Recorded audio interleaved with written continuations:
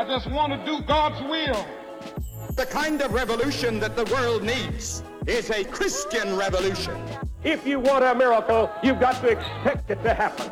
You are the recipients of God's grace and God's blessings, and you rejoice in that reality. Welcome to Life Today Live. Hope you had a good weekend. Good to have you here on this Monday. I'm curious, if you're a Christian, you've been in church, maybe like me, you've been a Christian basically your whole life. Do you ever hear somebody say something about Christianity or about the church and go, no, that's not it at all? And then maybe you hear somebody say something negative about the church or Christianity, and you go, yeah, okay, I can see where you got that. But let me straighten that out for you. Let's be honest. Sometimes Christianity has a bit of an image problem. Now, do not mishear me. I'm not saying that Christ has a problem at all. I'm talking about us followers. And that's why I love to say God never said that we were to be like Christians. He said we were to be like Christ. He's the only perfect example. But at the same time, I think we have a responsibility as followers to represent Christ well. How do we do that? Well, today we're going to talk about maybe some changes we could make in the church, maybe some things we've missed, maybe some things we're doing right, that give Christianity, the church, the followers of Christ, some things we could do better. We have a book out now. It's called Rebranding Christianity. It's by Jeff Jones. He's a pastor. He's also host of a podcast called The Good Complex and a Rebranding Christianity podcast as well. And he's going to join us. He's here right now to talk about maybe some of the image issues that we have in church. And let's be honest, it's better for us to call them out as believers than to wait on the world to criticize us. So we're gonna do that with a spirit of improvement, if that's such a thing. We're gonna exhibit that today, I hope. Great to have you here. If you're watching live, chat is open. You're invited to be a part of the conversation. Pastor Jeff Jones, great to have you here on Life Today Live. Thanks so much, Randy. I really appreciate it. So I'm curious how this started with you as a pastor, as graduate of Dallas Theological Seminary. Did you have some things about the church you didn't like, or did you merely have some people saying things and you're like, why would they think that about us? Where did this come from? Yeah. Well, I didn't grow up in a Christian home, so that's part of it. My family became Christians through online church. My dad and my brother are in heaven now because of that, so I'm thankful.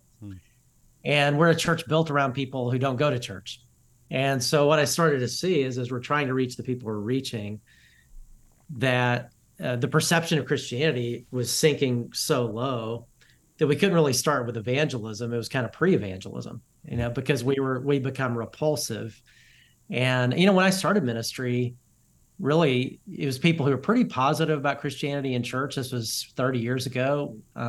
It just Christianity seemed irrelevant. But increasingly, people outside of Christianity find us repulsive. And that's a whole other animal and a whole other way to do ministry, and especially in the emerging generations. And so as I saw that, just said, man, this is happening on my watch as a pastor, and I've got to do whatever I can to do something about it. All right. Well, what is it that they don't like about the church? Yeah, it's when you look at people, especially in emerging generations, like Generation Z, which is the youngest generation of adults, it's not pretty, and the way they'll describe Christians. But, Gallup did a study back in 2001 where they asked people in that young adult age group how many had a positive view of Christianity. And in just 20 years ago, that was 60% had a positive view, whether they were Christians or not. They just repeated that study 20 years later, and only 37% of people in that generation today have a positive view of Christianity, which means 63% believe we're a negative force in the world, not a positive force. And these are our kids. These are young adults. And, when they're asked, the words that they use to describe Christianity are words like arrogant, mean, pushy, bigoted, all those things. And so it's a massive shift that's happened in my lifetime. I mean, I think in my lifetime, I've seen Christianity go from being admired to being kind of tolerated to being maybe canceled, and now seen as repulsive. And it's jarring, especially again in the emerging generations. And so I think the faith of the next generation's at stake. Yeah, I think it's fair to ask, do they have this perception because a lot of Christians are arrogant and mean, or do they have this perception because the world is lying about us? Yeah, that's such a great question. And I think both are true. I certainly media and Hollywood and all of that. I mean, I'm a pastor. So whenever I see, if I'm watching a movie or a TV show and a pastor comes on as a character, I always think, oh boy, here we go. This is not going to be good. They're gonna be, legalistic or mean or, a pedophile or who knows what they're going to be, but it's not going to be good, and so I think, oh, here we go, and so sure, some of that is unfair. And yet I think if we were living as Jesus taught us to live, he gave us the brand, and we can talk about what the brand is in a little bit, but if we're not known the way he told us to be known, I don't think he gives us the option just to blame everybody else. Mm-hmm. I think that's on us, and I really think if we were living up the brand, even movies or whatever, when that kind of thing happened, people would be kind of like, well, that's not true. Yeah. That's stupid. Pastors aren't like that. Christians aren't like that. Yeah. But that's not what happens, And so I think there's a perception problem for sure caused by people who don't like us, but there's also a reality problem. We give them plenty of stuff to work with that, unfortunately. Yeah. And that's a tough one. I mean, I don't disagree with you, but at the same time, you remember the Westboro Baptist Church from a while back? And the Baptists had totally dissociated themselves and thrown them out and said, you're not even, but yet you saw the media always going back to this is what the church looks like. And I think every Christian's sitting at home going, stop, you're lying, at the same time, I think part of the issue, and correct me if I'm wrong, because you wrote the book, is that the fewer people out there representing Christ means that there are fewer contacts with the world, and sometimes we get real insulated. We go, oh well, we don't want to hang around those sinners, and so a lot of people, I think, outside the church really don't know any Christians. Does that play into it? I think it does, and it's right now there's our world is it's kind of a scary world in some ways, right? And as a Christian, you look at the world sort of cycling away from Christianity, and it can create fear. And I believe when Christians are animated by fear, it makes us make some really big mistakes. And one of those is what you're talking about, just like in high school biology, right? When fear happens, it's either fight or flight, mm-hmm. right? So either you go into flight mode where, we just bubble up with people who think just like us and aren't really engaged in the world. So you're right. People, we're so insulated, and especially in such a polarized culture in which we live now, we can contribute to that. And then the other is fight, where we go into fight mode and enter into culture wars and all that kind of thing, and try to impose our point of view as the point of view. And it turns out that people we're called to reach don't appreciate it when we go into warfare mode, when we make them the enemy, they don't feel the love. And that's happened a lot. And I think by well-meaning Christians, right, who really want to stand for truth, so to speak, and that kind of thing. But lose, the New Testament talks so much about how to engage culture with our truth, but engage culture in a compelling way, in an endearing way, as opposed to a warfare way. Yeah. And I think that's one of the big contributing factors, is just the fear, and that causes either fight or flight, and pushes people away, mm-hmm. rather than draws people. Yeah. One more thing I want to ask you about before we get to what the brand should be. And that is, my dad was very instrumental in the early formation of what we now look back on and call the religious right. And he hated that term. And as he saw it getting hyper political, he actually distanced himself from a lot of the leaders of that movement. And I'm talking about in the Yeah. 80s, into the 90s. And I am 100% convinced that Christians should engage the culture, which means engaging politics as well. And I'm 100% convinced that we need to stand. I'm not going to move on the issue of life, of abortion, and saying that abortion is wrong. It's how you say it a lot of times more than what you say. But I also have seen, I see this still today, Christians putting too much stock in an election and hope for the future in a political race, as opposed and they won't say this. They won't say that the gospel's not the solution, but it's like if you measured the amount of time they spent talking about the politics of it and the time they spent talking about the gospel, you might go, maybe we should reassess that. So my question would be, has some of the political activism, as well-intentioned and sometimes as proper as it should be, hurt us in the long run? Yeah, no doubt. I think one of the biggest mission drifts in the church has been politicizing Christianity and politicizing the church and choosing a side and aligning so much with that side that we demonize the other side. And it's interesting because as I'm writing the book, I'm interacting with, I'm from the South. I'm from Alabama and now live in Dallas, pastor in Dallas. But when I interact with people in the Northeast and Northwest, it's so different because they're, they align with the progressives, with the left as Christians, right. And for me, it's like, really, just hard to understand. Right. But they can't understand how somebody could align right and be a Christian.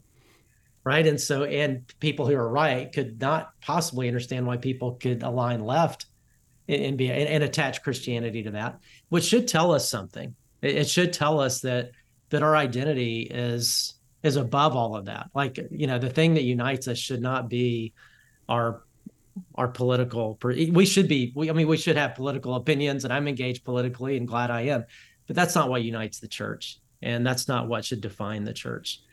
And that gets into, I think, the weapons of the warfare of this world, that can actually cause a lot of backlash unnecessarily from the real hope, which is the gospel. Yeah, and it's tough. I get it, because your political support and positions should be a reflection of the gospel. Not the direction of the gospel, but. And so sometimes you go, well, just as an example, I already mentioned, I don't understand how someone who can call themselves a Christian and support what I believe is murdering babies. Now, how do you go about having that conversation without just demonizing the other side? That's I think where the nuances are, and I do think it's possible. So, all right, this is the book again, Rebranding Christianity. Couple of websites that I want to show you real quick. One of them is for the book. This is thegoodcomplex.com, where you can hear the podcast and see some other information. And then the rebrandingchristianity.org book website looks just like that. So if you want to follow up, now you know what it looks like if you're out there looking for it. But let me ask you, Jeff, what should be the brand, to use a wonderful marketing term, of Christianity? Yeah, in the title, it's designed to be a little provocative to get us thinking, rebranding Christianity, because it can sound like what we're saying is, hey, this 2,000-year-old brand, people are rejecting it, it's not working anymore, so we've got to go back to the drawing board, get a bunch of marketing experts and come up with something new, because the way Jesus did it, that worked 2,000 years ago, but we got to do something new. It's actually the opposite of that. It's actually saying, let's go back 2,000 years to the brand as Jesus gave it, because he said, this is how you'll be known. This is how we roll, and that goes all the way back to, you can see it in the Sermon on the Mount and other places, but I think the new command in the Last Supper conversation in John 13 is maybe the clearest. where he said this, I'm giving you a new command, love one another as I've loved you. You should love one another. By this, all men will know that you're my followers if you love one another. And the new command, how we should be known as his followers, is to love the way he loved. And that's what makes it new. That's what makes it significant, right? Is it's Jesus level love. The way that the disciples had seen him love for those 4 years. And then in John 15, he returns to the conversation and he says, there's no greater love than this, when a man lays down his life for his friends. The next day, they would see him do that on the cross. Mm-hmm. So the first thing people should think of when they think of, if they're not a Christian and they hear about a Christian, let's say a Christian moves next door, is to think, oh man, we got so lucky. These are amazing people. Who else is that loving? Yeah. Who else is that forgiving? Who else is that sacrificial? Who else is that generous? We're talking Jesus level love. And in the early church did that. That's, one of the amazing questions in history is, how did Christianity survive? Because it really shouldn't have. We know about God, but from a pure historical, it really shouldn't have. It was this maligned, tiny little group of people, and that the Jews hated at the time. The Jewish people hated in Judea, and the Romans, persecuted. So how did they not only survive but become the dominant force in the Western world, literally take over the empire? And what's really cool about that is, secular historians, not just Christian historians, as they look at that question of history, realize really the reason it happened is these Christians displayed love in a way that the world had never seen. Mm-hmm. And the way they formed communities, diverse communities, and the way that love spilled over to the needy and to that they literally won over a skeptical and hostile world the way Jesus told us to. And I think that's where we're at again. At the same time, I think it's fair to point out that, Jesus warned his disciples that they would have, trials, tribulations in the world, and they certainly did. Obviously, the Roman culture was very anti-Christian, and the Judaizers were set against them too, so there was a lot of historical things going on there. But I think there is also a truth in that when we do this, what you're talking about, there is an element of the world that's going to hate us. And I think that's where a lot of Christians get tripped up, where we show the love of Christ and people hate us back. And then what? And the then what often kicks into the isolation, the anger, the condemnation. And I really think that's where the real test is when you show love like Jesus did and they want to crucify you for it.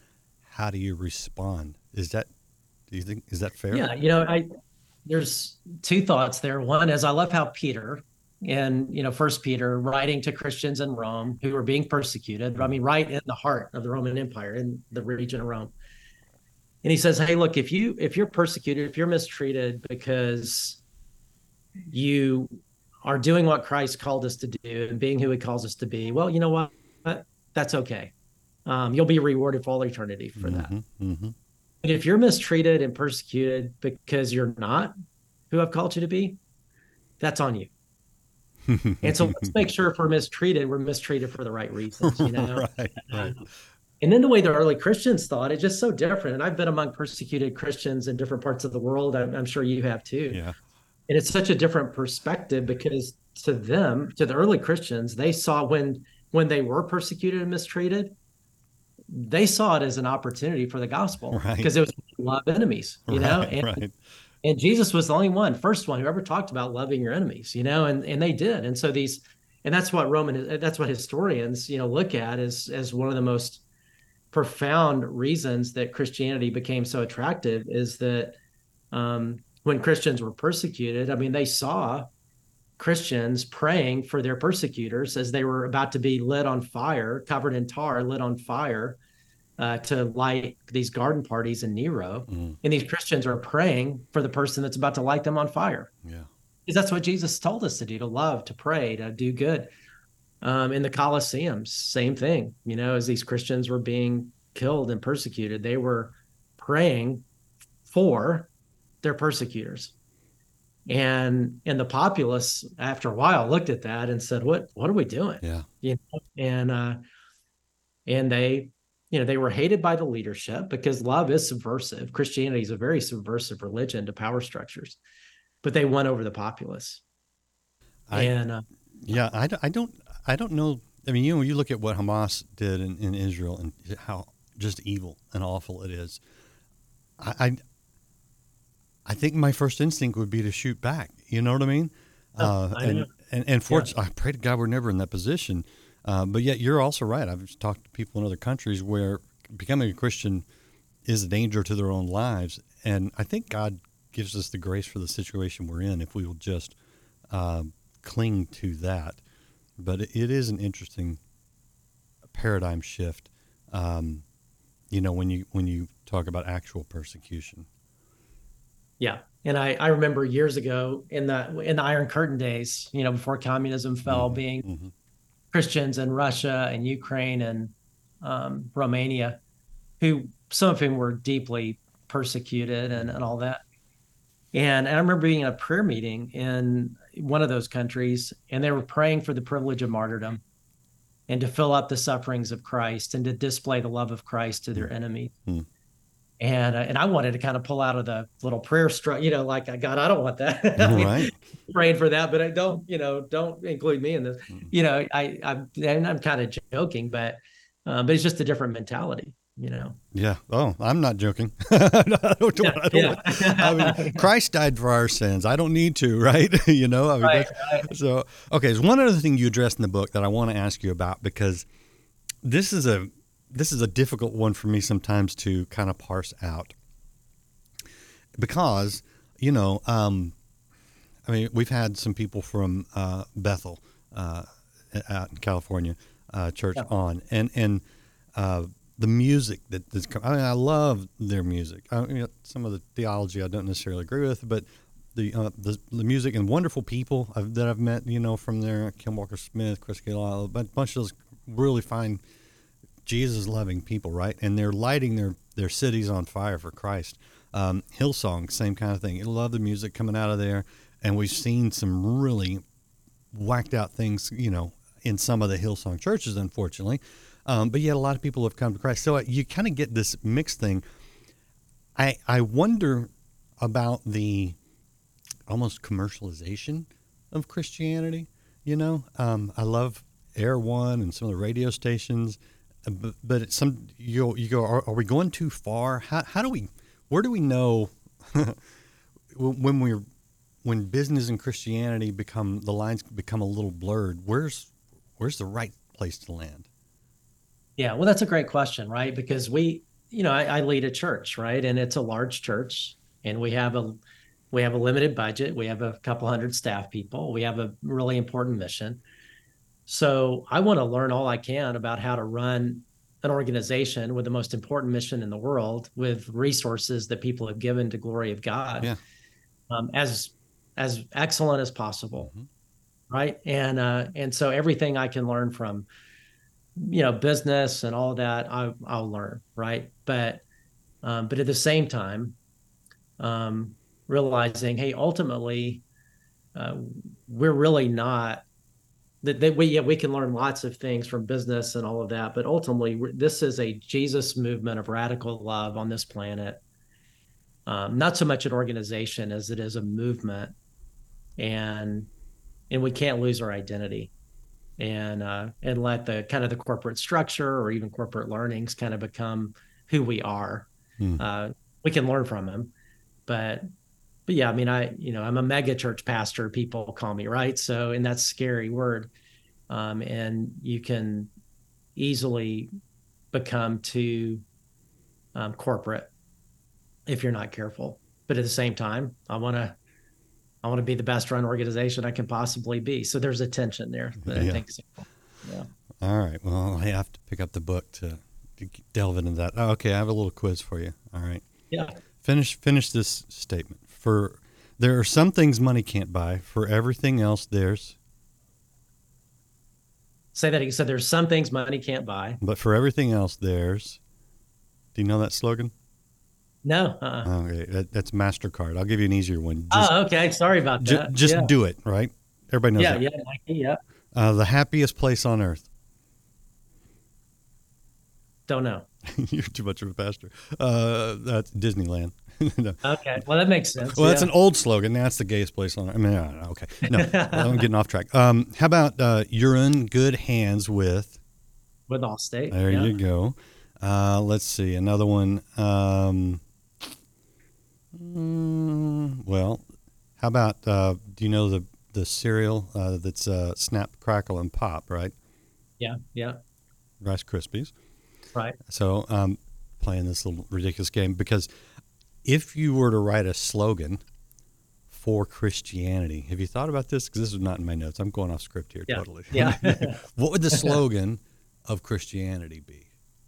Yeah, that's a great question. I think I don't know how to sloganize it, but I think I do from John 13. It's love the way I've loved. It's we're the people of radical love, of over the top love. And if we're not known that way, then it's on us because we're told this is the way you'll be known. Like, this is it. This is all I'm asking you to do. He didn't say, this is how people know you're my disciples if you're more right than everybody else, and let them know it.